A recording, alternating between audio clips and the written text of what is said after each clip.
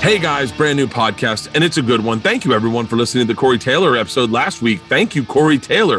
Thank you to all the Slipknot fans for being cool as shit and not destroying me in the comment section for being an idiot. We are gonna have more bands on, more rock stars on, because that was a fun fucking interview. I have already reached out to someone we talked shit about on the podcast with Corey Taylor, and he is up for doing the podcast. Shout out to 311. Anyway, it's going to be fun. We're going to expand this. And once we get into the new studio, we're going to really have some real fun. We just got to get into the new studio. And what with everything going on in LA right now with the shutdown, lockdown orders, stay at home, safer at home, whatever the fuck it is. All I know is you're not really allowed to go outside. You're not allowed to be around people. And so we are just waiting for things to loosen up. Everyone I know has COVID. Fucking everyone. My cousins got it. My brother-in-law, so many people have fucking COVID right now. I'm so frustrated. Thankfully everyone's doing well. I don't know anyone struggling with COVID, although I did have a buddy that had a rough run of it. But thankfully everyone's doing well. And I am locked in my house. I'm locked in my house doing podcasts. And I want to thank all our sponsors and I want to thank you guys for listening to the ad reads, because I know sometimes you like get into a good part and then we cut to an ad read and you're like, God damn it. But thank you for your patience, because that helps keep the lights on. Speaking of which, this podcast is brought to you by Buffalo Trace. I have a bottle in my hand right now, usually right behind me, but I keep it on my desk when I do podcasts, just in case I need a little. This distillery was named the 2020 Distillery of the Year. The San Francisco World Spirit Competition has some of the best whiskey tasters in America, judging hundreds of whiskeys, and Buffalo Trace won the most. It was 2 decades ago when Buffalo Trace won the same title by Whiskey Advocate magazine. Since then, they have won more awards than any other distillery in the world. Just Google Buffalo Trace. You're going to see for yourself. They've been distilling whiskey since 1773. Ever since early American pioneers followed the buffalo herds to the Kentucky River. They even operated during Prohibition with a permit to make whiskey for medicinal purposes. Their master distiller in charge is Harlan Wheatley, and he also makes a craft vodka named after him called Wheatley Vodka that I absolutely love. Since 1995, Harlan has been distilling at Buffalo Trace, and if the whiskey barrel isn't ready to go to the bottle, it does not, because they know they taste it all. The American Buffalo represents Buffalo Trace's uncompromising values. The bourbon stands strong just like a buffalo, and if you look closely on the bottle, you'll see its balls. It's the label with the only balls on it. The oldest continuously operating distillery in America, Buffalo Trace, has experienced more than its fair share of adversities: floods, fires, wars, recessions, prohibitions, and they endured them all. And the pandemic isn't slowing them down one bit. They are now making hand sanitizer too. And the governor of Kentucky has designated bourbon essential at this time, and I agree. No wonder they win all the awards. I might have some Buffalo Trace tonight. I won't, because I'm on the wagon this December, but I guarantee you this New Year's Eve, I will be having Buffalo Trace. I promise you. Distilled, aged, and bottled by Buffalo Trace Distillery, 90 proof, Franklin County, Kentucky. Buffalo Trace, American, family-owned, and independent. Let me tell you something about Kamikoto knives.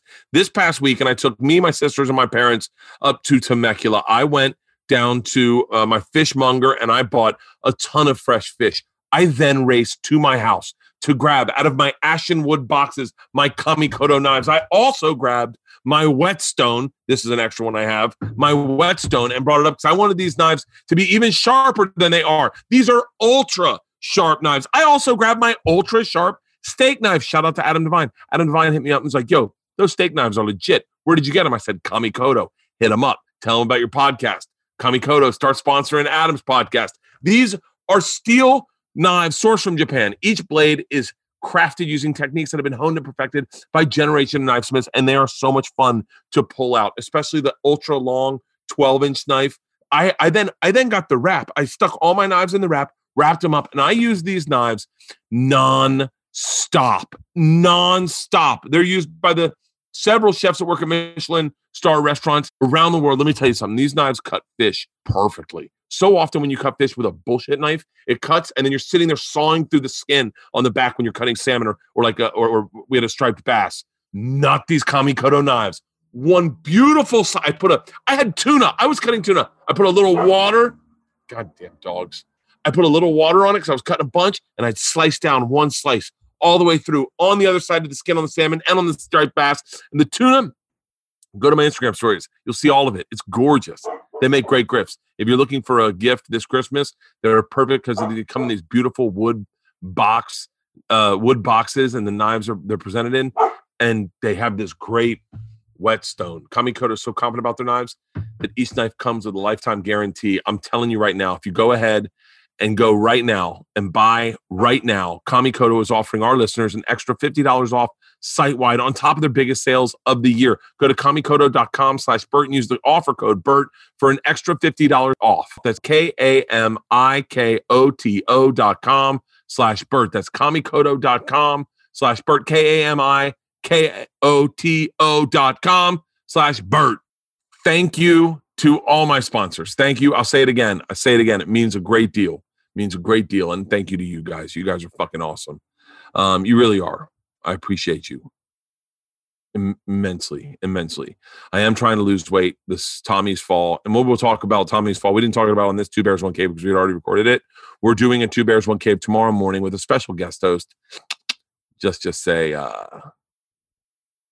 I'm bringing my jeans, right? Is that a good hint? Is that who the guest host is? Anyway, we got a special guest host this week, and we will be talking in detail about what has gone on with Tommy, and it is intense. And it is the reason I'm eating healthy and not drinking, because to watch him, it's fucked my head up to see it go in a second, to see it happen in a second, him go from him dunking on a fucking 9-foot rim to laying there going, call 911. It fucked me up. It fucked my head up. But I'm not boozing this month, and I'm being healthy. I'm working out. I'm on my way to 1,000 miles. You're probably saying, Bert, where are you? At different times, I messed this up for the record. I was looking at my year to date, not realizing it was counting previous months from 2019. So like when I'd say, I'm at 935 miles, that was including my December from last year. So if I ever told you a number and it seemed super high and you're like, he's almost got it. Well, we're at a different place today, guys.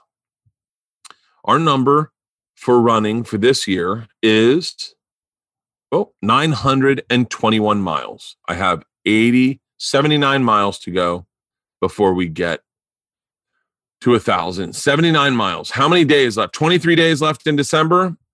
Let's see what, right? 23 days left in December, Halston. Let's see what 79 divided by 23 is. I got to run 3.43. I got to run 3.5 miles every day. Every day.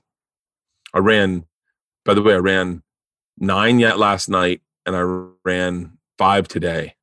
And I'm a 5-mile guy. I never run 3 miles. I always run 5 at least. And then if I'm pushing it, and by the way, I feel good because I'm losing weight. I've lost like 14 pounds, and I'm feeling good. So in losing weight, my knees start feeling better, and I start getting a little more excited to run. And when you're not boozing, you're not up there going, okay, come on, you fat fuck, let's do this.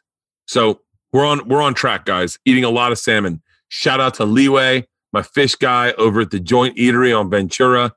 They are awesome dudes, and they have the best fucking fish. And that's all I'm eating right now is fish. I'm doing pescatarian primarily this month. Speaking of which, I got to go cook dinner for my daughters. Today's podcast is with Sam Morril. Now, Sam, I've had on a bunch during quarantine because for whatever reason, we've been chatting a bunch. Sam is without a doubt, and we talk about this, inarguably one of the best joke writers in our business at this time. There's a handful of guys that are just killing it, where the legends look at and they go, no, that guy's doing it right. And Sam is one of them. Without question, he's one of them. He's also, he's one of the guys that was the first guy to throw up a special on YouTube. He did that at the beginning of quarantine, and I think it got something like 7 million views. And he's doing it again. He's done it again. He's got a movie. He's got a special called Shot on the Roof. Up on the Roof. It's on YouTube. We'll post a link in the descriptions. We'll post a link. I'll post about it tomorrow. We'll post all about it. We'll probably shoot a clip, put a clip from it on there. But he shot it in quarantine. Probably one of the most beautiful specials I've ever seen. I say this to him and Colin Quinn have two of the most beautiful specials I've ever seen, both using the backdrop of New York in their show. And I'm telling you, it starts to make you think. It's like, do you remember those old Austin City Lights? And they shoot music with Austin behind it, Austin City Limits. Fucking gorgeous, man. This is a gorgeous special, and it's absolutely hilarious. Sam is the top of his game, without question, the top of his game. And the fact that he's making these specials and he's making them accessible to everyone, trust me when I say, when touring opens up, there will not be a ticket to be had for Sam. I've known Sam for a long time. We first worked together in Connecticut, Hartford, Connecticut, and I fell in love with the guy. He's an awesome dude. Check out his special, Up on the Roof. It is awesome. Sam is awesome. Awesome, awesome, awesome. Stop saying awesome, Bert. Hey, without further ado, today's Bertcast, Sam Morril.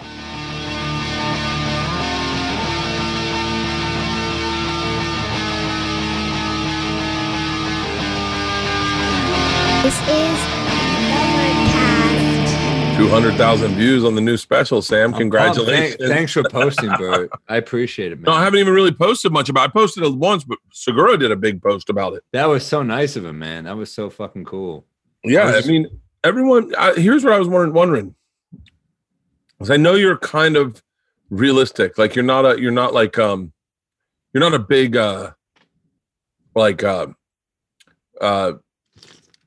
promotion guy, like where you're out there going like, come see me live, I'm the best in the world. You're kind of a very humble guy, but everyone calls you.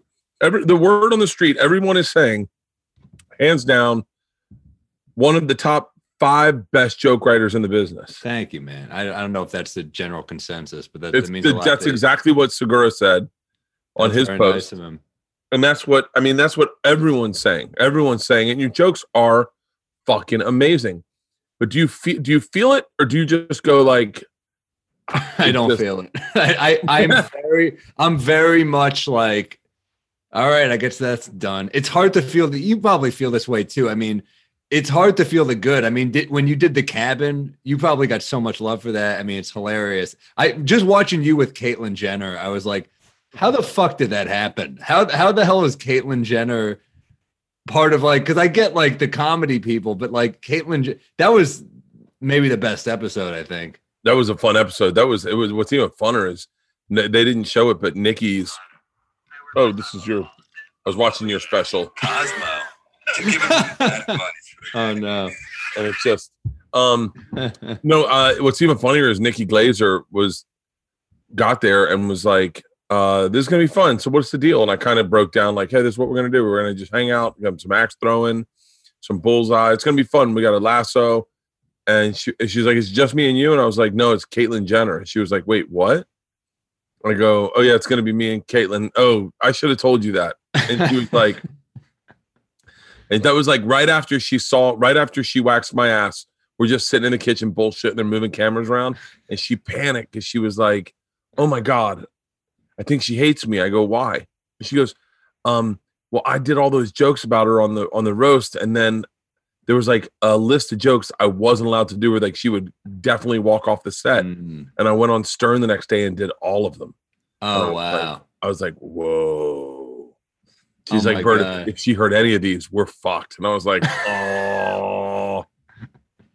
It's always weird when there's jokes that are like, you can't, like, didn't William Shatner at his roast, he was like, you can't do a joke about me maybe murdering my wife. And you're like, well, isn't that all you really want to joke about now? That's when someone tells you can't, it's like, fuck. These are strangers. It's not like a Sinatra roast or Dean Martin roast where it's like it's part of the crew. But when it's strangers, you're like, well, that's what I want. Do you ever, my friend Dina Hashem? Yeah, she's great. She had the most vicious and to me funny, but also vicious roast jokes I've ever heard. She was roast battle against David Kinney, who's a funny comic. His mom dies in a motorcycle accident, and her line on him is, Dave lives the way his mom died, an unrecognizable road feature.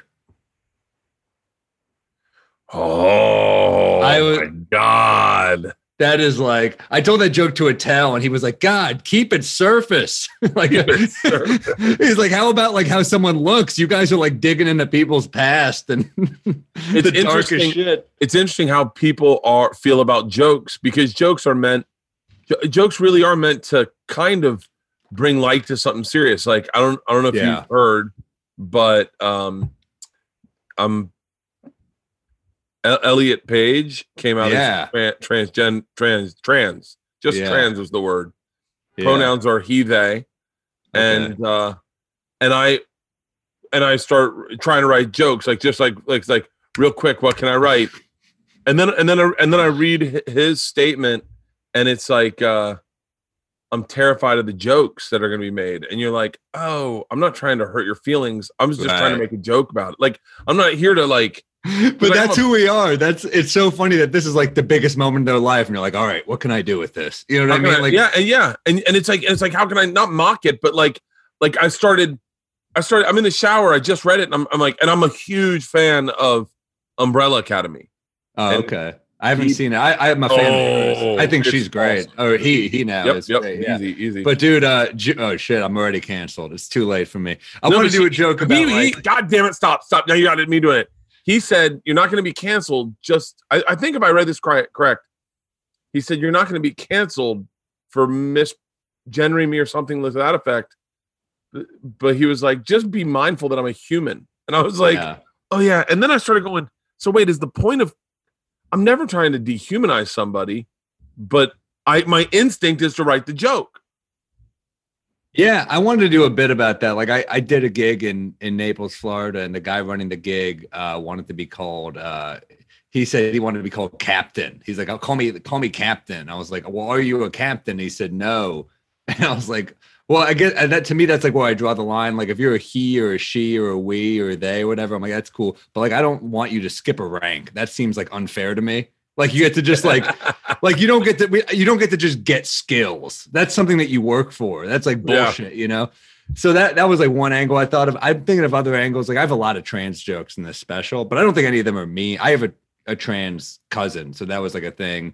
My mom was, of course, you know, for her, it's all about safety. I think like anyone in family, when you're like, oh, I hope they feel safe and good. Yeah. So like none of the jokes, like you're another guy where you're like, none of your jokes are malicious. You're like I don't have any intent to hurt someone's feelings ever. That's like my big goal. Because when you're young, I think when you're young, you're like, I want to be the edgiest guy out there. And then you walk a few people and you're like, oh, wow, I just turned what they were hoping was a great night into one of the top 5 worst nights of their life. And you're like, that's a big deal. That's a bit. I was always trying to write Caitlyn Jenner jokes back in the day. I think I had one like back in the day where it was like Caitlyn Jenner. People would say like one was like how people were like she's brave. It's like weird to me when people are considered like if I get my eyebrows done, my friends are like you're a fucking pussy. But if I were to like become a woman, they're like you're a hero. You're very brave. Like it's like all about you got to go all in on it. You know what I mean? Yeah, that's another one. But you do have to go all in on it if you're gonna go those angles. You got to. Tosh was brilliant at that. Yeah, and like really just overdoing it, not caring, like really not caring. And there is something super refreshing about a guy who says something like you're in his kitchen and he's eating cereal. Yes. Yeah. Yeah. It's important to just, with those jokes, like you can't half-ass it. You got to go hard. And Tosh really is a master at that. I mean, he had so many good jokes about where he was just he came off as just heartless and you knew, but because he's so heartless, it's a joke. Yeah. I love this joke. I love Tosh's joke about, how he went to see a kid at Make-A-Wish and they told him that Kevin Durant was his first choice. Like that fucking premise alone is like, he's a decent guy because he's going to Make-A-Wish. Yeah. But like Tosh to go, and to this day, I don't know if he was fucking with me. Like giving the kid the laugh on you is so funny to me. I think I think his stand-up is kind of underappreciated. I think it's really underappreciated. I think it's really underappreciated. Yeah. You look at those specials and it's like none of them really popped the way that other people's specials have popped them. And on Comedy Central, that's why though. I mean, when you're on TV, you know how it goes. It's like you did a Comedy Central special, right? I think so. I don't know. Isn't that crazy? The king of comedy could not break comedians. Yeah. Even Kevin Hart's special, I think, was on Comedy Central. And it wasn't until it got released on YouTube that it became successful. Well, that's what you got to do now. You got to just throw it down on YouTube. And that's where it's either Netflix, YouTube, or like, I don't know. I think those are the options. I only pitched my new special to Netflix. And once they said no, I was like, YouTube. My agent wasn't even going to HBO or Amazon. He was like, he said, name a comic that's broken off an HBO or Amazon special in the last few years. Like, he's like, it doesn't happen. So I don't think. I think it's Netflix or YouTube these days for a comedy special. Oh, YouTube's so valuable, man. You look at, I mean, that I don't know what we can or can't talk about in this conversation, but I will tell you that we had a conversation where you should put your special. And I literally was like, YouTube, man, you get those fans yourself. Like those fans come to you and then they subscribe to your channel. And then you just, look, they may not love you, but there's a lot of people I'm subscribed to that I don't watch every day. But if something interesting that they've done pops up, I'll check it out. Yeah. And they're in my front page every time I click on YouTube. Yeah, that's a good point. Yeah, just putting shit out into the world too. Like, this was definitely like the last special was definitely the most stressful special because it was on roofs. I mean, I was shooting on the rooftop. So it wasn't like every time there was something would go wrong every night. I didn't realize I should shoot a special in a pandemic until I did a gig in the backyard. So I was doing a show in some guy asked me to do a show. He gave me the address, something Bleecker Street. So I'm with my friend Rachel Feinstein, and we're just the guy texted me like, "Where are you?" And I said, "We're at Bleecker Street." And he goes, "Oh, it's Bleecker in Brooklyn." So I'm like, "Fuck, all right." Like that's a iconic Manhattan street. You should have said that. Whatever. We show up there late. We go to the roof, and he's like, "Oh, we're not at the roof anymore." Like everything about this show is a shit show. And I was like, "What happened to the roof?" And he goes, "Well, there's a party on the roof, so they kicked us up. They kicked the comedy off, so some kid could DJ." So I'm like, it's like doing comedy is now like a turf war. Like everything's a thing. So the show. So he's like, some backyard. Some woman gave us her backyard. So we get to the backyard. It's a shit show. She's hammered. She's like just heckling every comic. It's her backyard. So she won't let me in. She's like, fuck white men, fuck the patriarchy. And I was like, patriarchy, it's your show that you're ruining. This is not the patriarchy. This is your backyard. So she won't even let me use the bathroom. I have to go to a roof and just piss on a roof. I go back downstairs. They go, all right, you're up. I'm bombing. It's a bad backyard. Which is a hilarious sentence to say. This backyard was bad as opposed to other backyards, but I'm bombing. The hardware wasn't nice. the fucking and I'm bombing until she starts heckling me. I meant to say hardscape. Keep going. I got what you're saying. But I'm bombing until she starts heckling me like nonstop, and I just start burying her like every line. And finally, she just comes on stage and grabs the mic from me and was like, "You're fucking out of here." And people are booing her. And I was like, fuck, the one show I didn't videotape, this would have been amazing because I'm just hammering her. And she goes, "Get the fuck out of here." And my mom sees the only thing that was salvaged was someone videotaped her doing that to me. So I just posted that because I thought it was kind of funny. And my mom was like, "She could have given you COVID," which I was like, all right. But I mean, she'd have to be pretty fucking awful to do that and give me COVID. But anyway, I realized at that point, I'm like, I got to start videotaping these sets because shit is going horribly, but it's horrible in like a beautiful way. It's like, it's like kind of like this ugly beauty. It's like the city's a mess. People are drinking in the street. It's like fucking Bourbon Street in New York City. I'm performing on rooftops with these insane views. That's the thing that's so understated in your special is, I got to be honest, you and Colin Quinn have the two most gorgeous specials I've ever seen in my fucking life. His backdrop was like cultivated and manicured by a production team who scouted locations, I'm certain. Yeah. I mean, his backdrop is fucking iconic. Mine was cultivated through Instagram stories. Does anyone have a roof in any part of Manhattan or Brooklyn? That was how we. But it was gorgeous. But there's a lot of tech issues because of that. Because he had HBO behind him. I had literally like we'd get to the roof and they'd be like, the outlets don't work. And I'd be like, fuck, all right, I guess this was a lost roof. Like I just had to do the show without lights. There'd be a problem every night, literally every night. They'd be like, my director would fight with me because he'd be like, we need it to start right as the sun sets because I want it to look pretty. And I'd be like, well, 6 people are here so far, so I can't just do an hour for 6 people. I mean, maybe I could have, but I wanted to wait till no one shows up on time for a roof show. No one is like, well, really?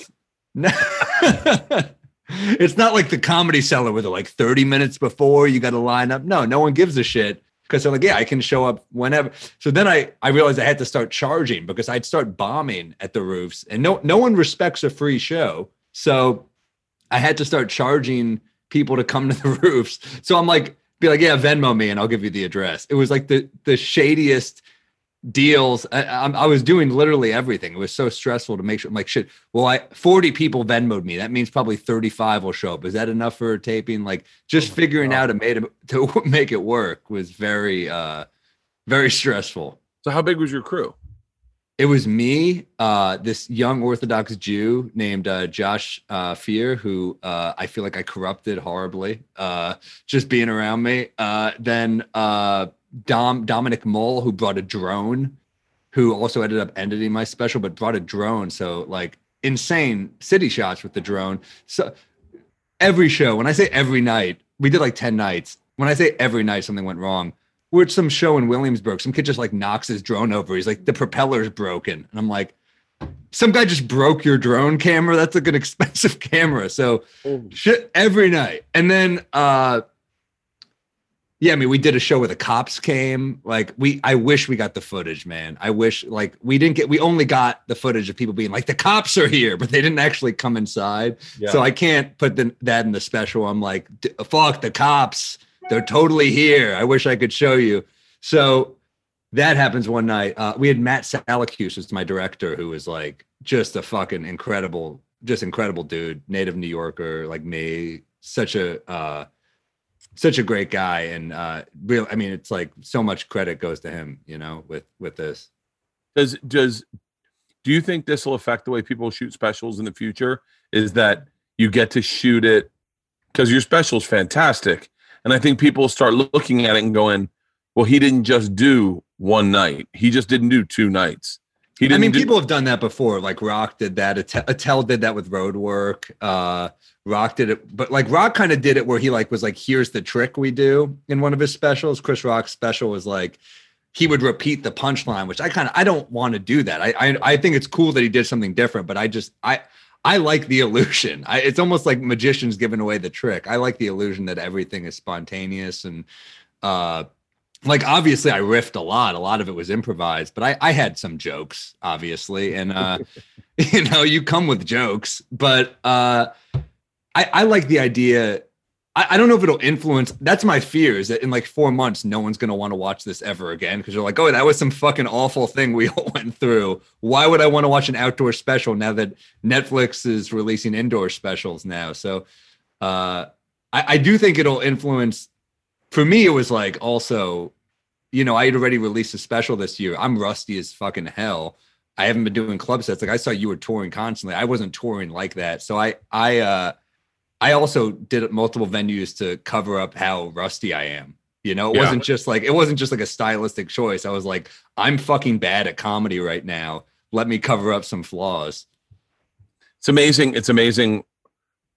I think the beauty of all comics that we have a bunch of shared experiences, but one of the first shared experiences is just how good you are when you're going up all the time, because you never get to feel what it's like to be absolutely rusty. And then when all of us, I mean, Rogan was like, I listened to a tape of me doing stand-up before I got on stage.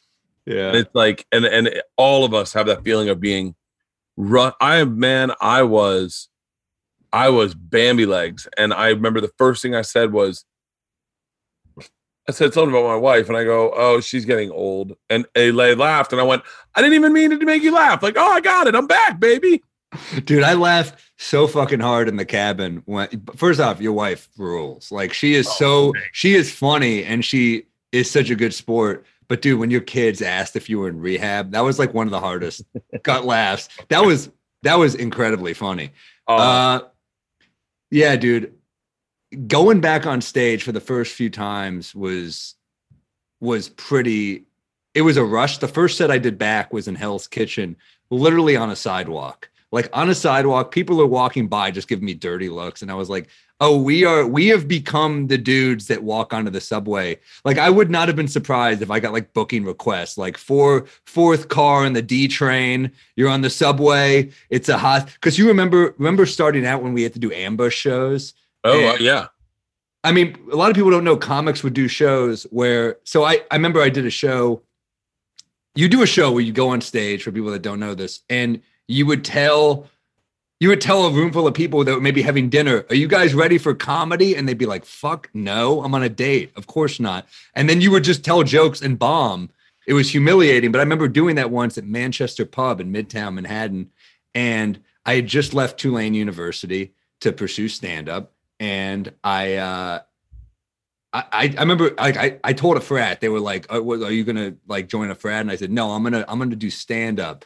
And I go on stage, there's 4 people in the crowd. It's 4 people from that frat. It's just, that's the only people in the crowd. I had left college to do that. And they were like, "Oh, this is fucking pathetic." Like it was literally me just having to be like, so what, you guys from out of town? You know, me just having to eat shit for people who knew, like they knew I had failed basically. And they had to just be like polite. And it was like, I had to tell them, like, it's going bad, but it's not going this bad. Like every night is not this, but just fucking humiliating, you know? This podcast is brought to you by Hims. Oh, let me tell you something about Hims. If you've not heard me talk about Hims and you're not listening to this podcast, Two Bears, One Cave, Bill Burt, let me tell you something. This is one-stop shop for men's wellness, sexual wellness, hair loss. I love Hims. When I was 22, I started losing my hair. I did something about it. If you are losing your hair, like 66% of the men that are age 35, then you need to do something about it. If it's starting to move back, stop it moving back. And don't turn to bullshit solutions like snake oil pills or stuff sold out of a gas station. You need to turn to real prescriptions backed by science. I'm telling you, Hims was created by a dude who knew men. He knew men don't like having a lot of conversations in person. For most men, we don't want to go to the doctor. I got to go to the doctor on Thursday and I don't want to go. I'd rather just go online. That's what they did. They set it up so you can just go online and deal with everyone. No more awkward in-person doctor visits, no long pharmacy lines. 4Hims connects you with licensed professionals online, which is going to save you hours, completely confidential and discreet. Answer a few quick questions and a medical professional will review. And if they determine that the prescription is right for you, they can prescribe medicine that will treat your hair loss and ship it directly and discreetly to your door. Like I said, these are prescriptions, solutions backed by science. Today, Hims is giving you their best offer yet. If you're not happy with your results after 90 days, Hims will refund you full. They will give you a full refund. And right now, my listeners can get their first visit absolutely free. Go to 4hims.com/Bertcast. That's 4hims.com/Bertcast. Disclaimer. Prescriptions require an online consultation with a healthcare provider who will determine if a prescription is appropriate. Restrictions apply. See website for full details and important safety information. Remember, that's 4hims.com/Bertcast. I'd like to give a shout out to today's sponsor, Whoop. Look at this. There you go. You can see I'm charged up. I just got off the treadmill. My strain outweighed my recovery, which isn't awesome. Let me tell you something.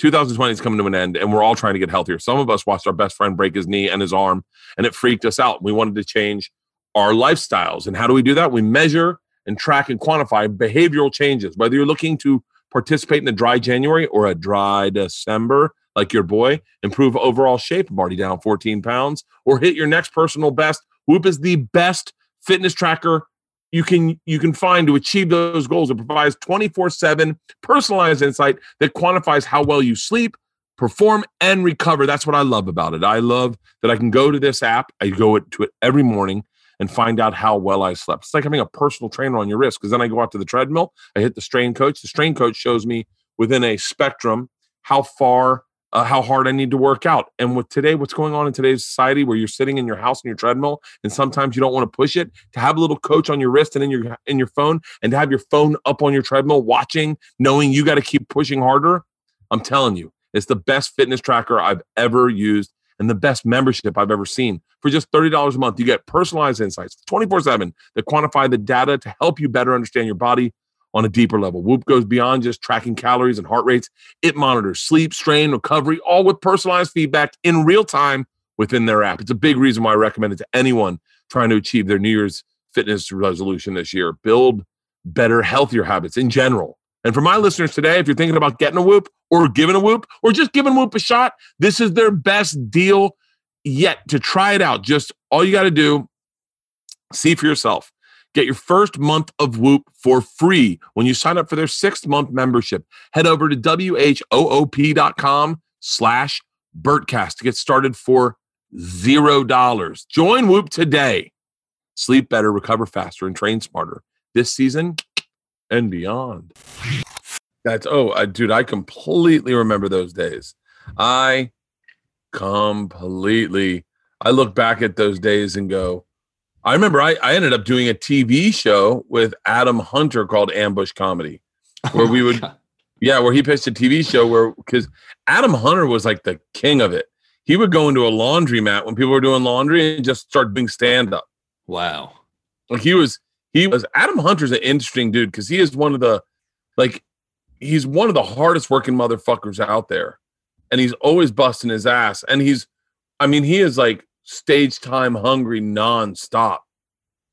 So interesting. Were you guys sharing info about what gigs were open? Was there like a text chain going on or was it like feast and famine where they were like, because I can imagine Mark Norman being like, I got a gig. I'm not going to tell anyone about this one. This is just me. Norman was, we would text a little bit about which gigs to do. Mark was doing the road harder than I was. Mark was trying to catch COVID. It was weird, but Mark's like, I'm like, Mark, be careful. And he's like, I hung out after the show. And I'm like, you're just hanging out with all the local comics. Like it was weird. Yeah. Mark I'd see videos of Mark. He was like one of those kids in Texas at spring break going, only the old people get it. But then Mark also knows that I'm still scared of getting it. So he'll be like, oh, it's very scary out there. I'm like, I know you're not scared. I know you're just saying this for me. But Mark was going so hard. And I still text bits with Norman all the time. And he would give me shows here and there. I was doing like rooftops that were like, I started doing New York Comedy Club would do rooftops. Then I would like go up occasionally on like, this sounds insane, the East River Amphitheater. I was performing literally like you turn into like less of a comic and more of an investigative journalist because this kid, Josh Fear, was just following me around with a camera. And we're like, passing all the housing projects in the Lower East Side.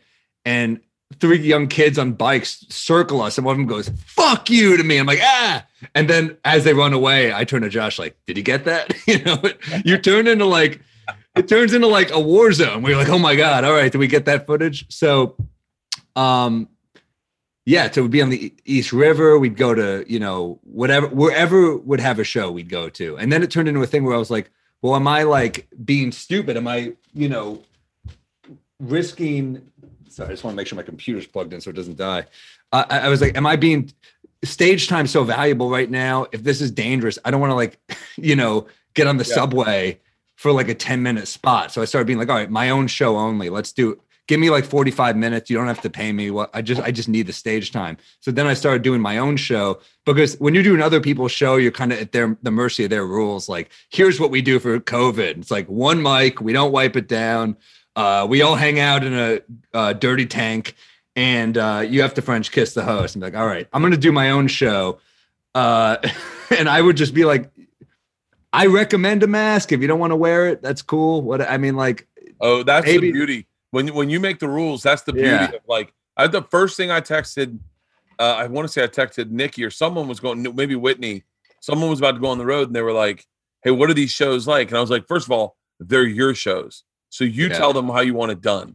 Like totally. Say, hey, everyone's got to wear a mask. Everyone's got to wear a mask. My big thing was stretch out the walkway to get to stage. Because if it's normal, they just start touching you, man. You can't stop it. Everyone's touching you. dude jumped on me in San Antonio and Corona raped me. He just was like, I feel good about you. I was like, Corona rape. It really feels that way when people kind of don't respect. Like that's my thing. Like, look, I have my own fears. There are people that are more scared than me. I just try to be respectful to whatever level, even if it feels ridiculous to me. Like I live in an elevator building. Sometimes there's an older lady and she goes, if you don't mind, I say, yeah, of course. I mean, like, I'm not going to, I don't want to fuck with your peace. I don't want to fuck with your sanity. So whatever is your comfort level, I think you should just try to respect people's comfort level. It's a stressful time. So that's the one thing I can't understand. And this comes down to like types of people I like and types of people I don't like. When I don't have a problem with you not wearing a mask. I don't have a problem with you going out and going to restaurants and hanging out with your family and go. I don't have none of that bothers me for real. None of it. I kind of am a little jealous that you can live like that, that your brain doesn't keep you up at night and you go, if I get it, I get it. I wish I could be like that. But also afford me the exact same respect when I'm like, hey man, we got to keep a little social distance. Don't get up and be like, oh, what are you one of those fucking stupid people that believe in this shit? I know. So that's who you are for everything. Like you can't just respect the fact that I go, hey man, I'm in a mask and I need to keep distance because I'm also with 9 dudes. We're living in a bubble and I'm asking them not to break the bubble. So I'm not going to go break the bubble because you want to get a shirtless picture with me. Please respect that. Like just afford me the exact same respect I give you. Yeah, it is very telling about who they are. They're the person that like when you get in an elevator or whatever, like get on the subway, they're the person that like gets on before they let people off. Like, oh, you're just an inconsiderate human being. You're just a shitty person. So, I mean, like there's some shows in my special where like people are not distanced, but you know what? That's their roof. And that was their choice. That was a group of friends. They would have done that without me. They would have gone to dinner without me. And then when it was like shows that I promoted of my people, I said, hey, you know, I'd appreciate if you wore a mask, but if you don't want to do that, that's your choice. So I think outdoors is a little different than indoors. And that was kind of the protocol. I mean, I got a lot of messages from people when we were shopping this a little is that, ooh, this is like bad optics, you know, like just people not being distanced in all the shots. But I said, you know, they're groups of friends that would have sat that way at dinners. That's kind of my argument. This is the law. And, you know, we just tried to be reasonable. And you know, this is a free country. I wish COVID's been handled differently. Like, obviously, like the way restaurants, and I'm sure you agree with this, restaurants and bars and all these businesses that are already incredibly risky, the way they've been supported by the government is fucking just unforgivable. Like, because you're going to bail out the airlines and the hotels, but how about these people that this is their life's work? This was their dream. Livelihood.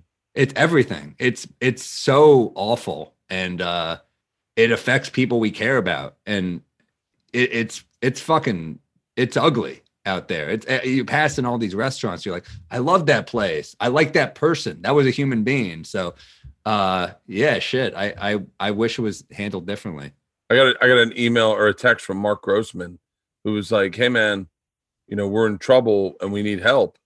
And I was like, and I don't even think I replied, but I went to put the tweet out and I was like, that's a hilarious start to the sentence. I ignored it. Anyway.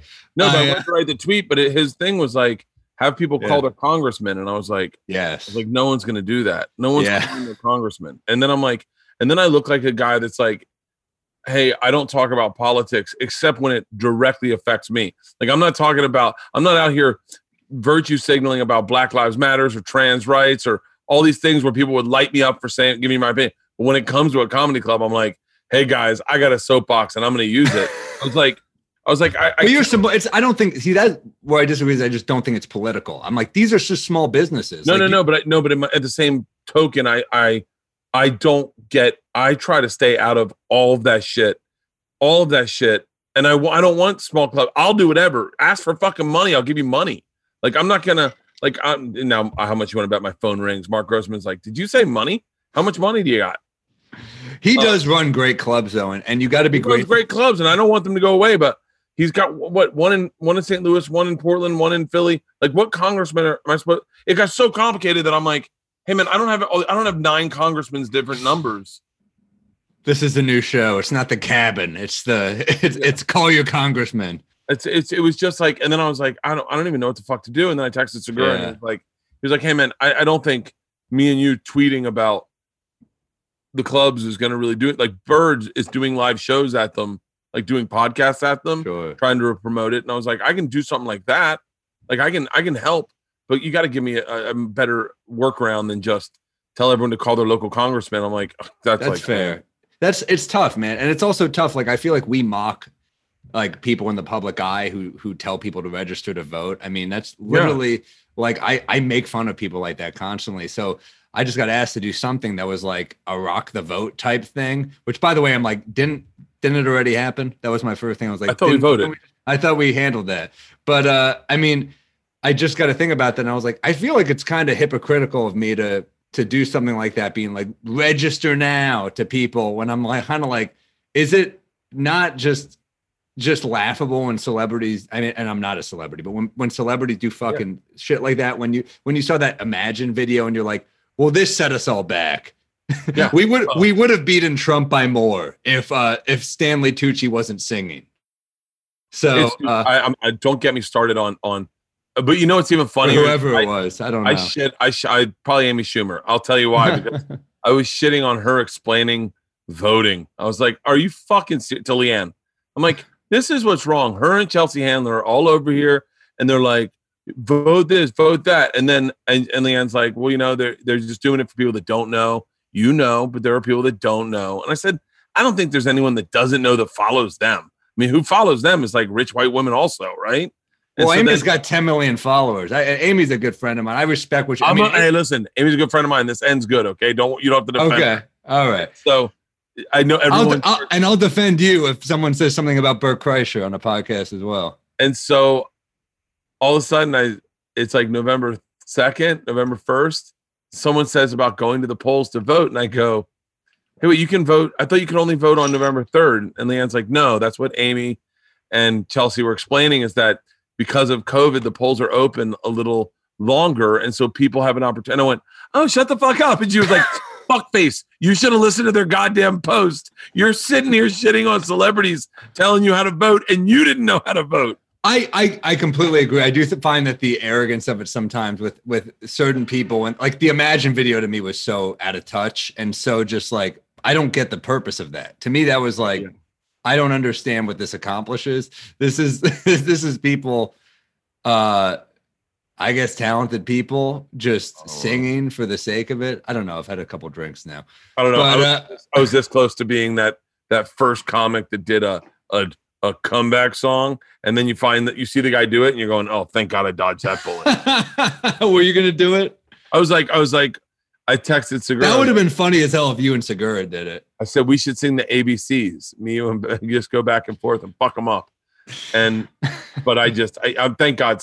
You got to be. I think any of those comeback videos, reaction videos of celebrities doing something stupid, it's so hard to get it right. It's so hard to like. I thought Paul Rudd did a really funny one. I think it's important to remember that we're just, we are entertainers. We're comedians, and I think it's important not to take ourselves too seriously, because like we got, we get work by being silly and telling jokes and shit, man. I mean, so sometimes when I see comedians get to a point where they're just kind of virtue signaling on Twitter and get to a point where they're just like all about saying what's right rather than what's funny. I am like, look, every once in a while, show your fans where you stand on shit, but you got to still be funny every once in a while. There are a lot of comics out there just being like, this is wrong. And I'm like, all right, write a fucking joke about it. That's the job we all signed up for. That's the hard part, dude. Original content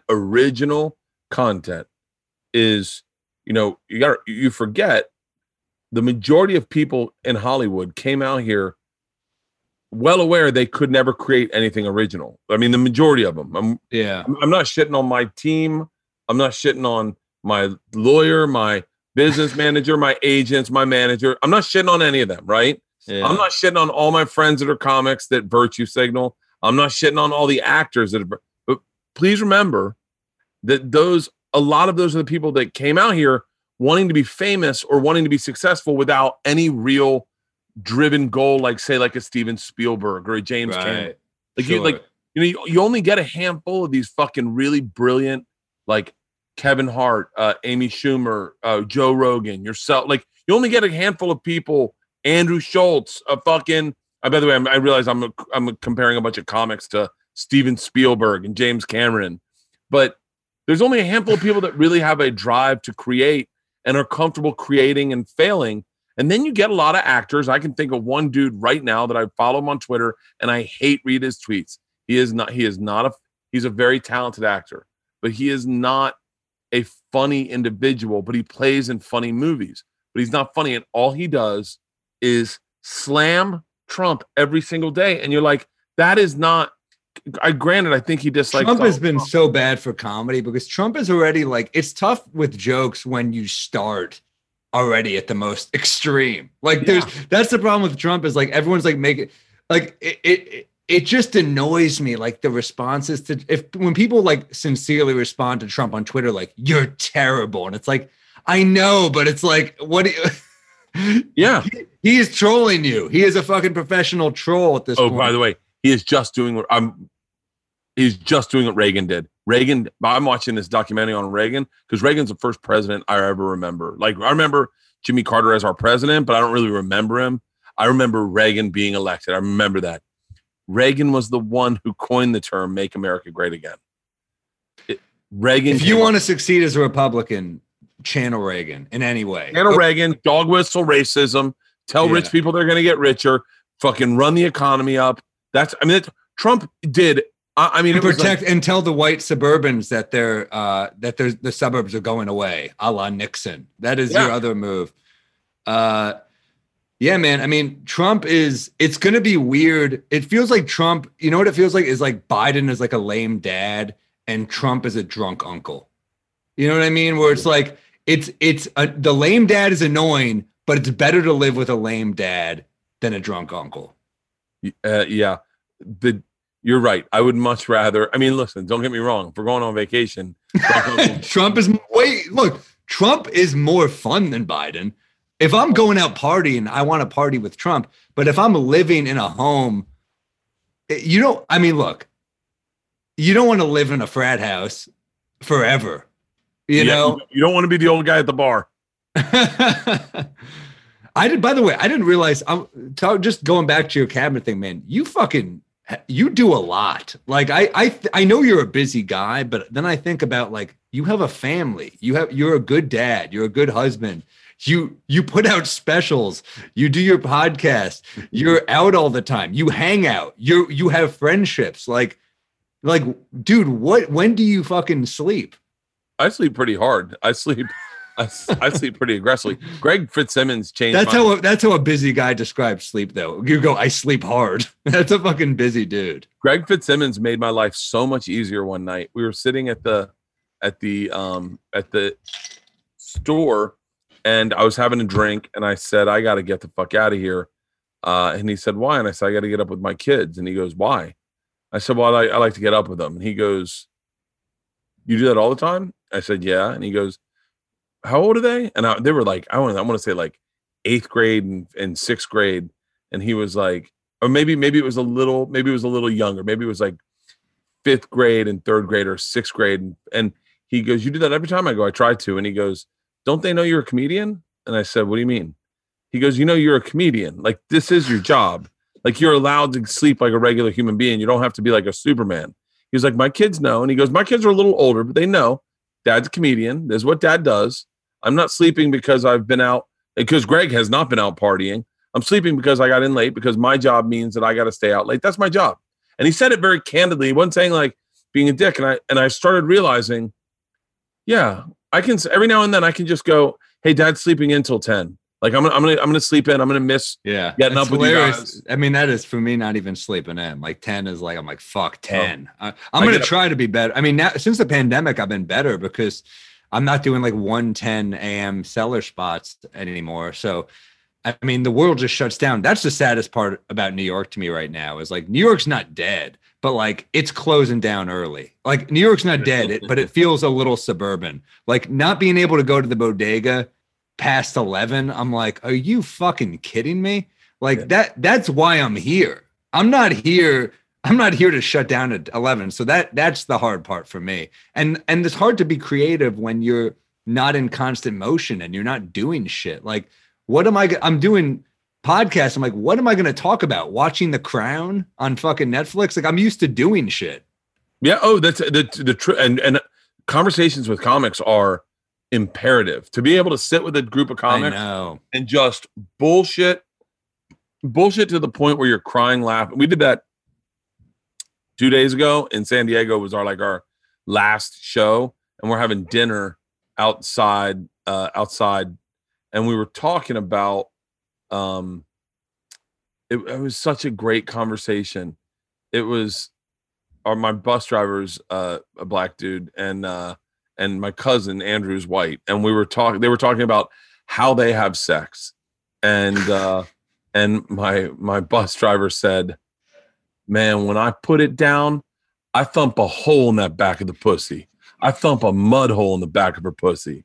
And then Andrew, and then he goes, you know what I'm talking about, Andrew? My cousin Andrew's white goes, I definitely don't do that. He goes, what do you mean? And he goes, Andrew goes, are you talking about special time with my gal? And he goes, you call it special time? And we started making fun of Andrew for calling it special time. And then Ron goes, so Bert, would you be comfortable with your daughter dating a black guy? I go, not after I learned they thump holes in the back of pussies, Ron. I think I'm going to opt for special time. And we were crying, laughing. That better be a bit in your next special, by the way. Dude, I'm trying. And special time is a great special title. Special time. That's perfect because you get that double meaning. I love it. Yeah. Dude, that's hilarious. My buddy is a drunk. He's like an annoying drunk. Not like Mark. you were. I know Mark. This guy Dennis I grew up with, and he's like a character. And he texted me just yesterday. He goes, I'm out at a bar solving race relations. And I was like, what does that mean? He goes, I'm just drinking with a black guy. And I'm like, you're a fucking idiot, you know? I'm like, I'm like, a new friend. He's like, yeah, a new friend. I'm like, I know. This is the dude who has sent me texts like, dude, meet me at Chipotle. I need your urine. And I'm like, all right. I've given this dude my urine for jobs. That's a good friend. That's fucking great. I've given him, he's a fucking party animal. And I'm like, all right, you've done some drug. I will help out. I should put my foot down. So at what point do you give up on New York? I don't think I can. I don't think it's in me. Like it's like certain things are just a part of you. And I love New York so much. I love just, walking around here, even when it's bad, it's still New York City, man. It's still awesome. Like, you're still seeing crazy people. I mean, shit, you do get that like crazy person. Like I went to my, when we were editing the special, I went to my director lives at walking distance from me, Matt. So I'm walking home at like 2 a.m. I'm so used to doing that. And you do get a more aggressive form of, guy approaching you late at night. So this guy, you're getting a lot of the same pickup line where it's like, hey man, can we talk? I need to ask you something. And it's like, you feel like a hot girl at a bar, but like, that you're about to get mugged. So I'm like, oh, I'm good, man. Thank you. You have to just keep being like, no, it's not like he's going to ask me something valuable. So you have to be like, yes. Okay. Thank you. I'll keep going. So that there is like a more hectic energy for sure, where you're like, all right, I'm not used to keeping my guard up. I'm used to just kind of walking, checking my phone, spacing out, maybe some jazz playing. And now I'm like, all right, I got to pay attention a little more. So that in that way, New York is maybe slightly more dangerous, but I mean, sometimes danger is good. Like think of all the good people are like, when New York's going back to 1968 to 1980, I think it was fucking, what's his name? Some Ben Shapiro said that, someone like that. And I was like, all right, so we're going to get some good movies. Cause that was like fucking right. Midnight Cowboy and, like Taxi Driver. Yeah. We're getting a lot of good movies again. Godfather. Are you looking for the ultimate stocking stuffer this holiday season? Stop looking. Look no further, because our sponsor Manscaped has the tools to make you look like a winner with this year's stocking stuffers or even white elephant competition. Manscaped is the only brand dedicated to below-the-waist grooming and hygiene products. And great news, they just released their products across Europe, Canada, and Australia. They have so much stuff to throw into a stocking stuffer. They got the Crop Preserver Ball Deodorant, kind of speaks for itself. The Crop Reviver Ball Toner, that's a spray-on toner. You gives your balls a little slice of heaven with aloe vera and hazel extract. Crop cleanser. By the way, all this stuff I thought of when I was like 27, but I didn't have the insight the way they did to make it a reality. Did I say 1997? 1997, I was like, my balls need help. That's right when I started shaving my balls. They've got the Crop Mop Ball Wipe, which you never know when opportunity is going to strike. You need a little. By the way, I have a great. I just realized I have a great Manscaped bit in my new act. I wonder if I can get Manscaped. It'd be weird if I got Manscaped to sponsor my new special. The Foot Duster, foot deodorant, designed to give those stinky feet fresh smells. The Weed Whacker, ear, nose, and hair trimmer. I'll tell you what I love the most is they've got the best nail clippers I've ever had. They've got a little nail packet thing that I have everywhere. Those and ear hairs, those Weed Whacker nose and ear hair trimmers are fantastic. And you shove them in. And let's not forget about the best trimmer for your butt balls and body, the Lawnmower 3.0, offering a replaceable ceramic blade with advanced skin-safe technology, which definitely reduces grooming accidents. Get 20% off plus free shipping at manscaped.com with the code BERT. Whether it's for your partner, your dad, your brother, your friend, get them something they're going to actually use this year. Get 20% off and free shipping at manscaped.com with the promo code BERT. Be the ballsiest gift giver this year with Manscaped. The holidays are just around the corner, and if you're looking for a way to stay connected with loved ones during the holidays, look no further. Skylight Frame. Skylight Frame hits it out of the park. We bought them for my mom, my dad, my Uncle Jerry, my Aunt Loretta, my Aunt Judy, my sisters Annie and Cotty, my brother-in-law Mike, my brother-in-law's mom, my friends the campers. That's 4 families. And here's what's beautiful. Skylight Frame is a photo frame that you can update instantly by email from anywhere. You just email a picture and then it goes right to their frame. And then it gets put in their rotation. So we have different emails that we send to my parents versus my sisters versus our friends. And you can be fun with it. And it's so exciting. My Uncle Jerry said literally it's the best present we've ever given him because he sits by every morning to wait for updates for our family because they're quarantined out in DC and we can't really see them. So they sit there and wait for pictures of my niece Lola and my nephew Teddy. It's a great way to feel close to those when you're so separated. It sets up super easy and effortlessly in just 60 seconds. All you got to do, plug it in, touch screen, connects it wirelessly to your network, and then you send photos to the Skylight. It's super easy, super effortless. Everyone in the family can just email them to their personal Skylight email address, and it pops up in seconds. Multiple people can send photos to the frame, and it's a great way for large groups to stay in touch. I love it, and they're gorgeous. They have a 10-inch touch screen. They come in black frame and a white mat. They look like real frames. It sits right in our kitchen. And sometimes a picture will come up and I'll scroll back and go, ooh, I remember that. Oh, and you can preload it with all your favorite photos as a personalized gift. Import you and all your significant spouse, grandparents, children, whatnot. And they won't even know what they have. It's so great. Like I said, we took care of everyone in our family and everyone's got one. And I suggest if you're looking for a present, this is what you get them. Now, as a special offer, you can get $10 off your purchase of a Skylight Frame when you go to skylightframe.com and enter the code BERT. That's right, $10 off your purchase of a Skylight Frame. Go to skylightframe.com and enter the code BERT. That's SKYLIGHTFRAME.com. Promo code BERT. Where would you go? Say they shut down New York. Say they're like, listen, the only way to fix this is to totally shut the city down for a year.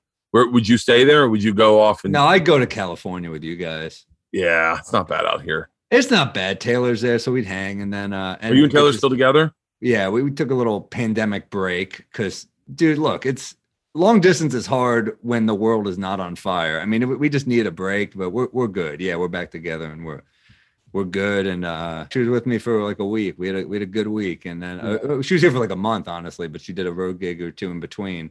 But dude, it's stressful to date someone who's not in your city, and like because you know how this is now, where every decision is kind of stressful. So you're just like, all right, I guess like we got to move this date, or like, I'll see you after this gig. Oh shit, that gig got canceled. So when everything's up in the air, it's hard to be in a long distance relationship, but I think we're good. And I'll be out there end of month probably. I mean, I got to come back out there at some point. It's my turn. That had to be stressful, right? When you guys, I mean, because I don't know if everyone knows this, but you came out here and then everything got shut down, and you and Taylor went from dating for like a couple weeks to living together. No, we were together like 6 months before that. We had been together. Yeah, but like, I mean, yeah, still living together after 6 months we lived together for 5 months after that. So that was no joke. I mean, that was, oh shit. Okay. We're like, but then also you quarantine with someone for 5 months. Like I deserve like a 1 year chip for that at least, like that's, and especially, so does she. Taylor's very, very honest about going through anxiety and depression and stuff. Mm-hmm. I mean, open and honest, like for those who don't know, we're talking about Taylor Tomlinson. She will take pictures of herself crying after anxiety attacks. Yeah. And put it on Instagram. Anxiety attacks, conversations with me. What's the difference? Yeah. And right? No, she is very open about it, and it's cool as hell, man. I love it about her. So she's open and honest, and she's a fucking workhorse. She's been on the road like we have, and she's been, she's just in Raleigh. She was just in Rhode Island. She was working on her new stuff, and it's tough when you're just like, okay, well, I guess in a pandemic, we got to stay at each other's place for like at least a minimum a month. Like, you don't want to be just traveling like an asshole. Yeah. And, so I'll probably be out there for a while just because, LA is hard for me. I don't drive. I don't like, I'm just not a driver. And then she told me one of her friends got in a car crash. I'm like, okay, well then what do you want me to do? Because like, if your friend who can drive is getting into crashes, I'm going to get fucking demolished. I'm a terrible driver. I have a pity license. I got a license basically by charming the instructor. I'd failed 2 driving tests, and then I get the instructor and I just said, please don't fail me. I've already failed twice. And she laughed, and I was like, I got her on my side. I hit a cone. She still passed me. I have a license I shouldn't have. So I'm a terrible driver. She once let me drive and she was like, never again. So, LA is tough for me. I like the energy in New York. I can just walk into like a park and shoot around or something for a little bit. Ooh, I'm playing basketball. I'm upset you didn't pick me, dude. I want to be on your team. Oh, no. We're going to do that. Tom and I are playing. I probably shouldn't say this. It's one-on-one, right? Yeah, we're going to play right now. Can you hoop? Are you good? I was good as a kid. I was never good. That's the weird thing about basketball is like, you're either good, like it's almost got to be a natural thing. Like the workhorse basketball player I don't think is a real thing. Larry Bird was just good, Oh, dude, no, it's hilarious when people are like, he was just white. I'm like, watch he would fucking kick ass in today's game, dude. He could shoot. He was crafty. Like that dude, he was also, I mean, he had to retire early because he was just so tough. He fucked his back up. Yeah, but when I was in 6th grade, maybe 6th grade, I fell in love with basketball. Fell in love with it, and got a hoop up at my house, and I played every day. I played every single day. I loved it, but I was never good. Like my big crux was like, it wasn't until like 9th grade that I could put a ball over my head and shoot. Like wow. I always had to shoot down here.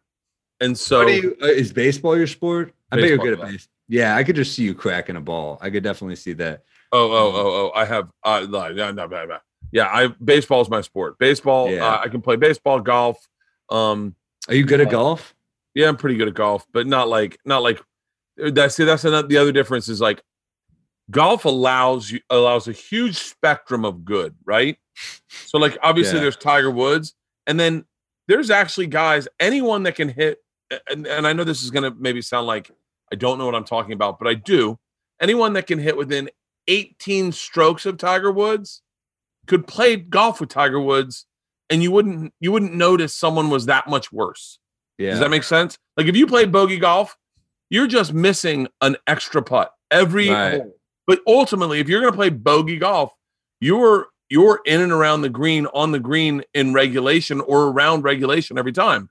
So that 18 strokes, oddly enough, you can't tell the biggest difference in you can, obviously you can. You can in the quality of poon they're pulling in though. I mean, that 18 stroke guy is not banging bottle service girls. And well, listen, anyone who's in within 8 strokes of Tiger Woods is a legit fucking golfer. And so that's when I say basketball is such an interesting sport, because there is a threshold with which you can't compete at all. You're actually no longer. Yeah. It's actually, you're not even playing basketball. You're just a guy taking up space on a court. and so I can look good, but I don't dribble the way like a guy that can dribble. I can't. I've got to kind of keep an eye on the ball, because I'm not like fucking behind the back. At all. I'm trash. Yeah, I really can't, dude. That I'm so jealous. You also have to have a little bit of aggressiveness to be good at basketball. And you got to like conflict. And I don't like conflict. I don't like aggression. And so I'm not going hard in the paint against anyone. I'm like, whatever, man. Throw it to me on the outside. I'll shoot, I'll miss. And then I'll just pass to you the rest of the game.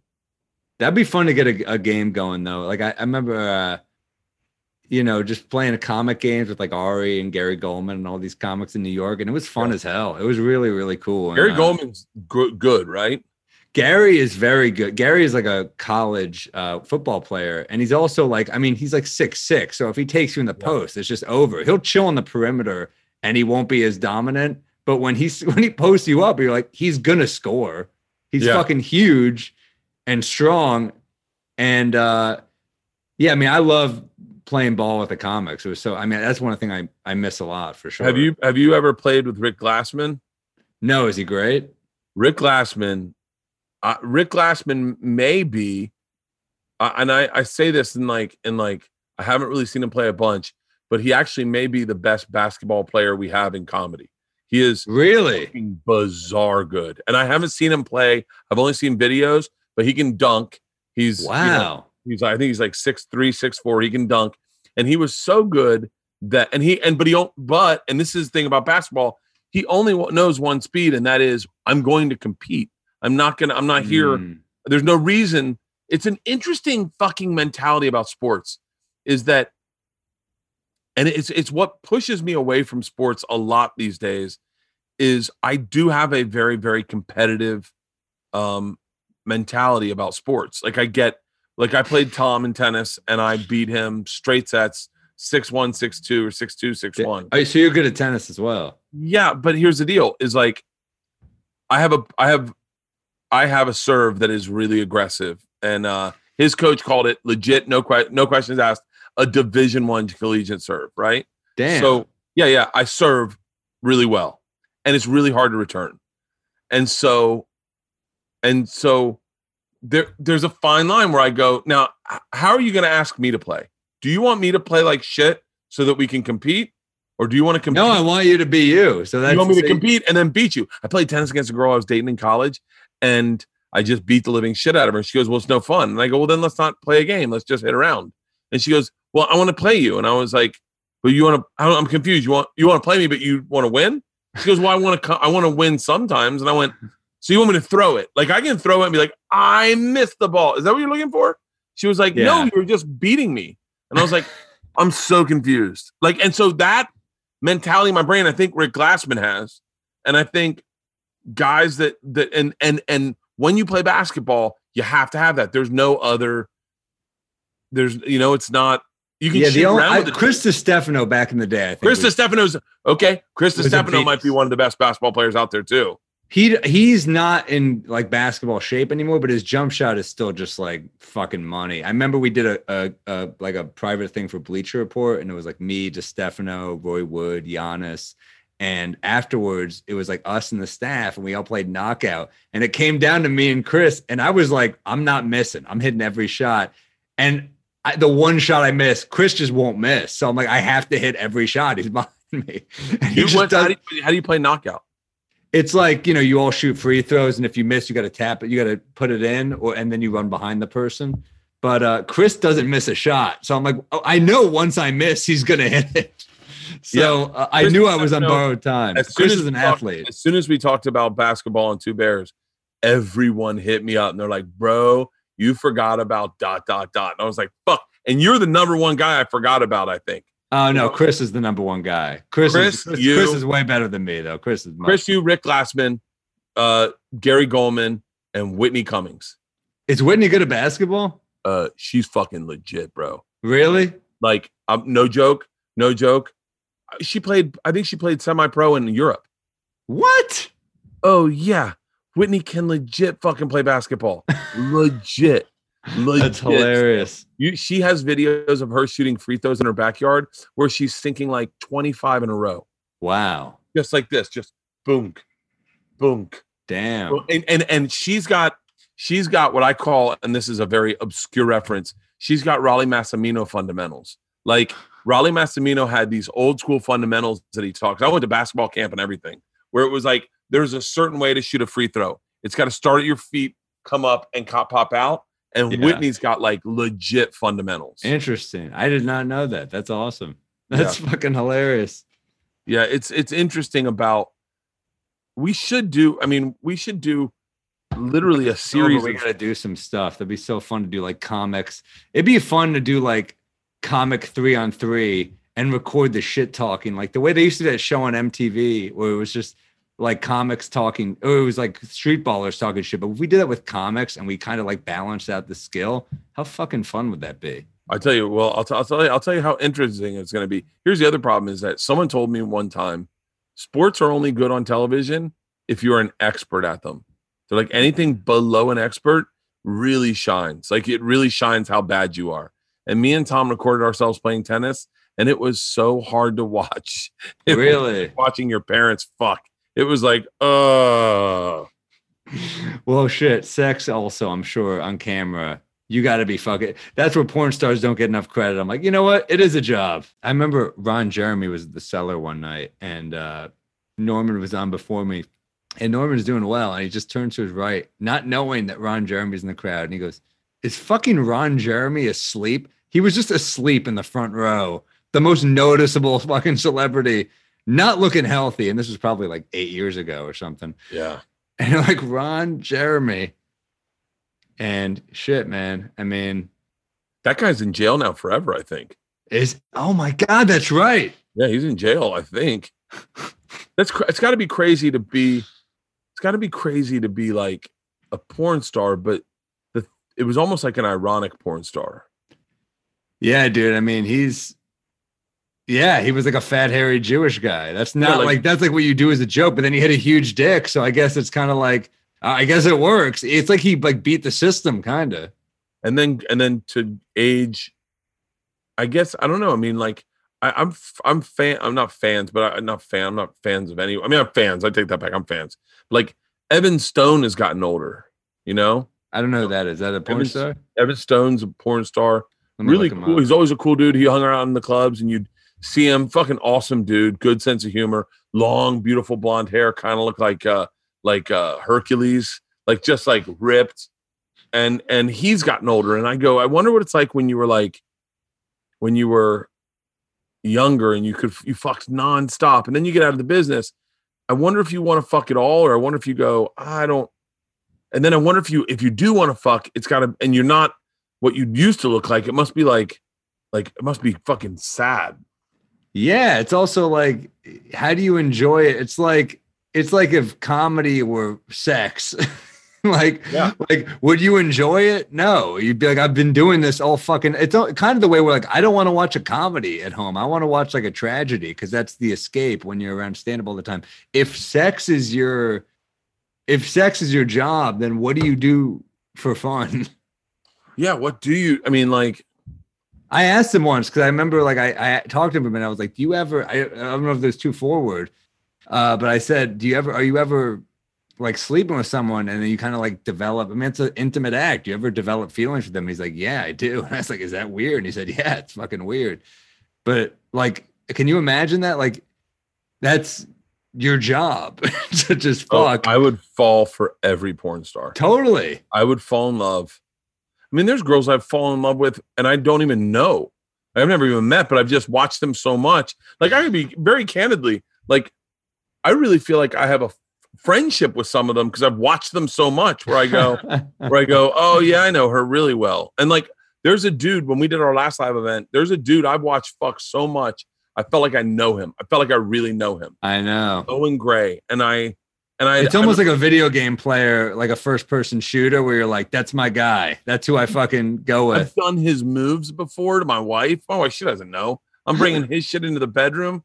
And then you talk to him and you're like, oh, yeah, I don't know you at all. Like I've just watched you a lot. It's probably the same thing as podcasting, you know, but more intimate even. I mean, it's funny, man. I follow this porn star, Adriana Chechik, on Twitter. By the way, fucking definitely follow Adriana Chechik. I've never, like, I don't know her stuff. I just like, she retweeted a porn bit of mine. That was like defending porn where I kind of just, I said like porn is nicer to women than women's magazines. Cause in porn, you're not fat. You're a big, beautiful woman. You're not old. You're mature. You're not covered in semen. You're getting a facial. That was the gist of the bit. So She follows me, retweets it.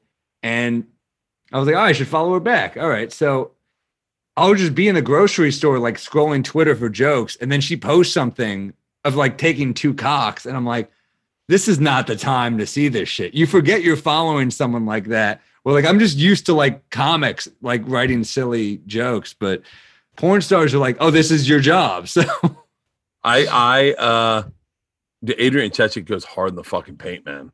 That dude. She's like the Draymond Green of porn. You're like, holy shit, this is fucking real.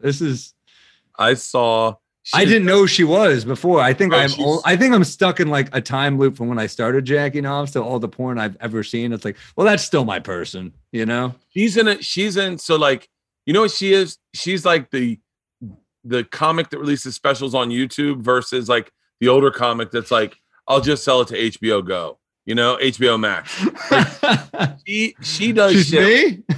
She does shit. Yeah, she's young and she's coming after it. And she's going to fucking take the title. She does shit where I go, I saw one time she was swapping cum with another girl just back and forth. And oh my God.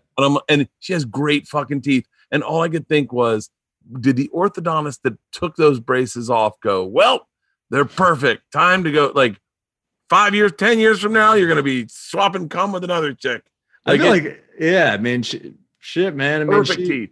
She has great teeth. Does she? And I mean, she's very attractive. I've heard from industry insiders, she is a wild woman. I mean, yeah, she's like a porn star.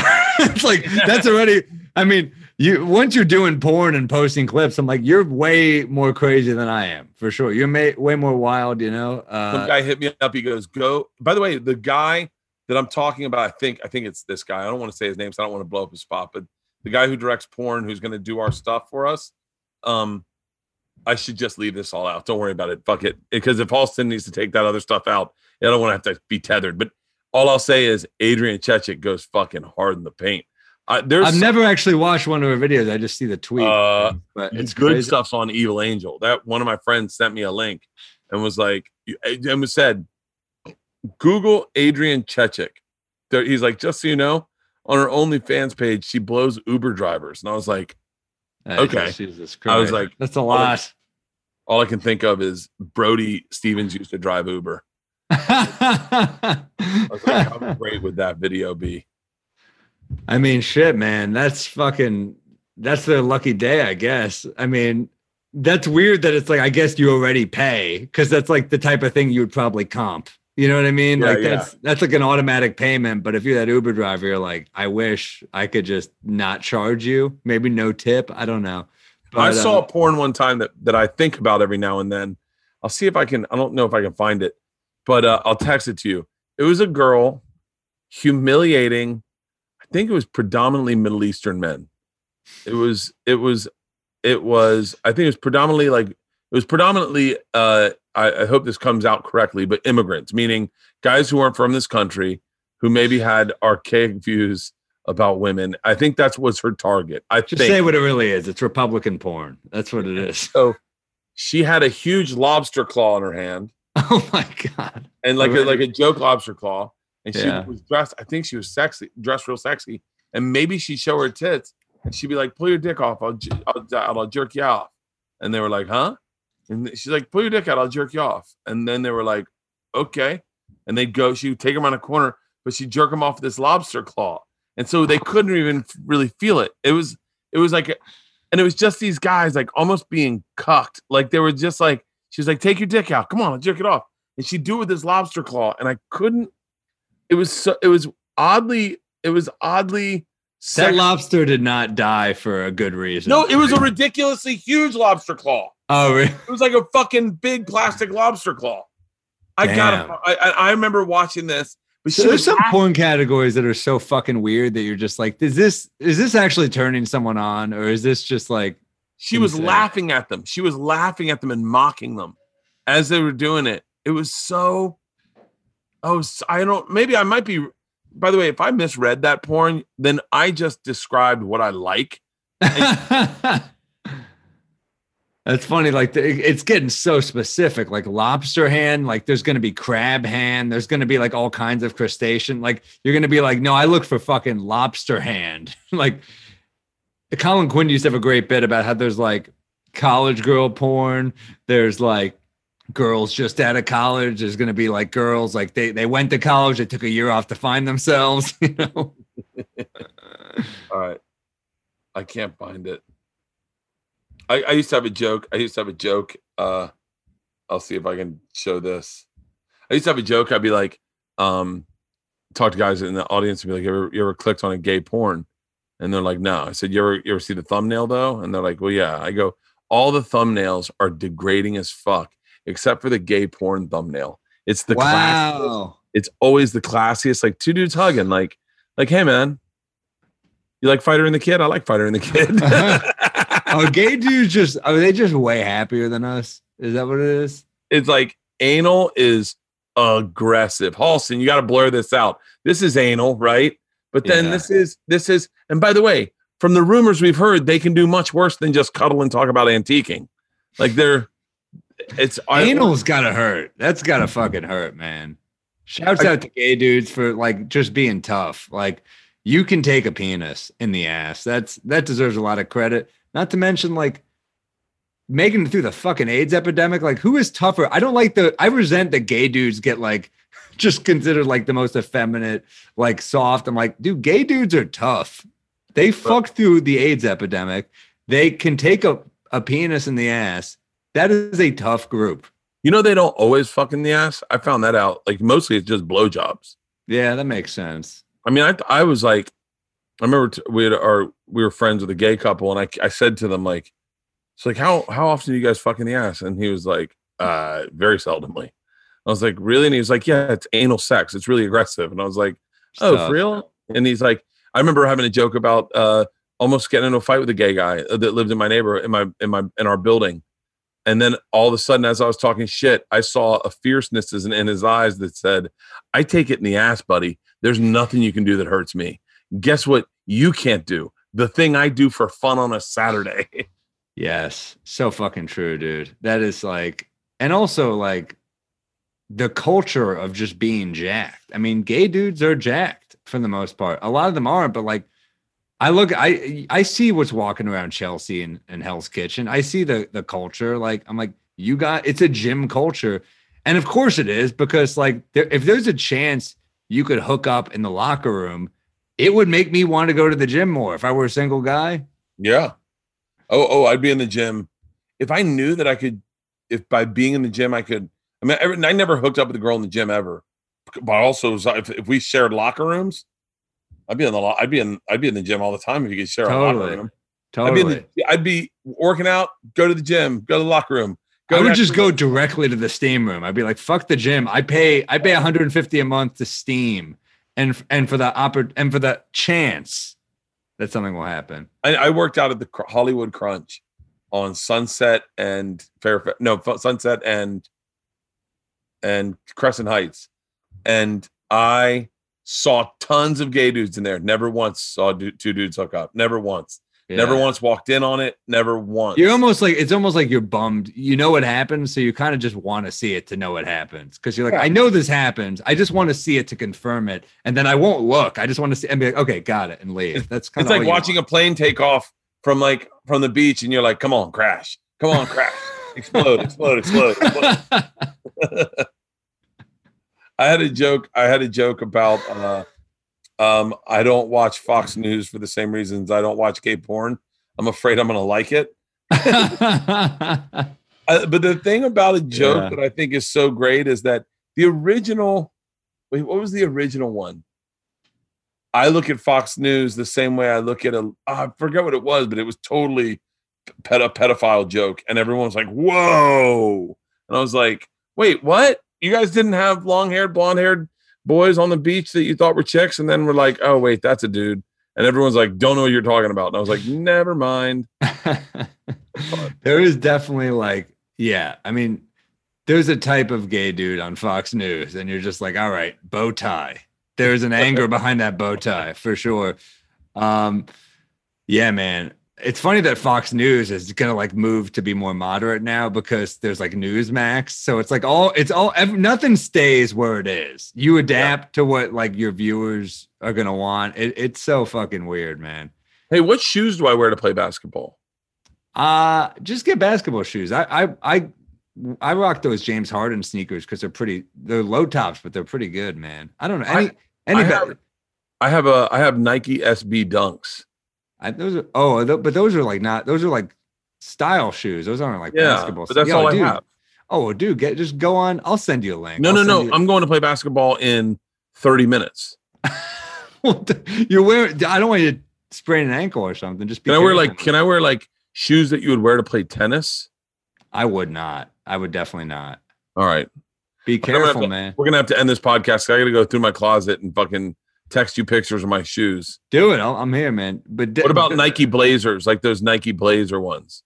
Are those? I think those are lifestyle shoes. Yeah, be careful, man. Just get them for the support. You can wear low tops now, but they make them for basketball. Fuck. I'm fucked. Don't get hurt, man. Be careful. You don't want to sprain. That's what Tom said. He goes, the number one injury for dudes our age is basketball. Yeah, dude. And tearing an ACL or an Achilles. Don't be careful. Because I know you're an athlete, but you're not wearing the right shoe, you're gonna fuck yourself up. So get the right shoe. Cool. I can't wait.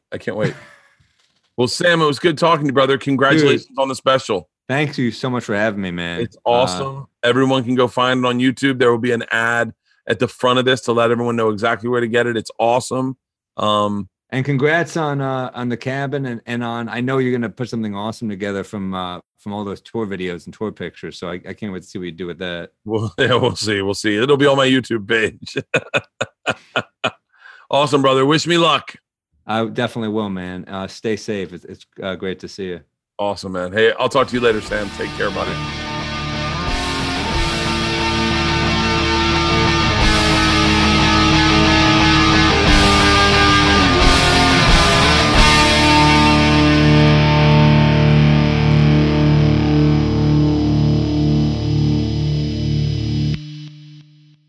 This episode was brought to you by The Machine.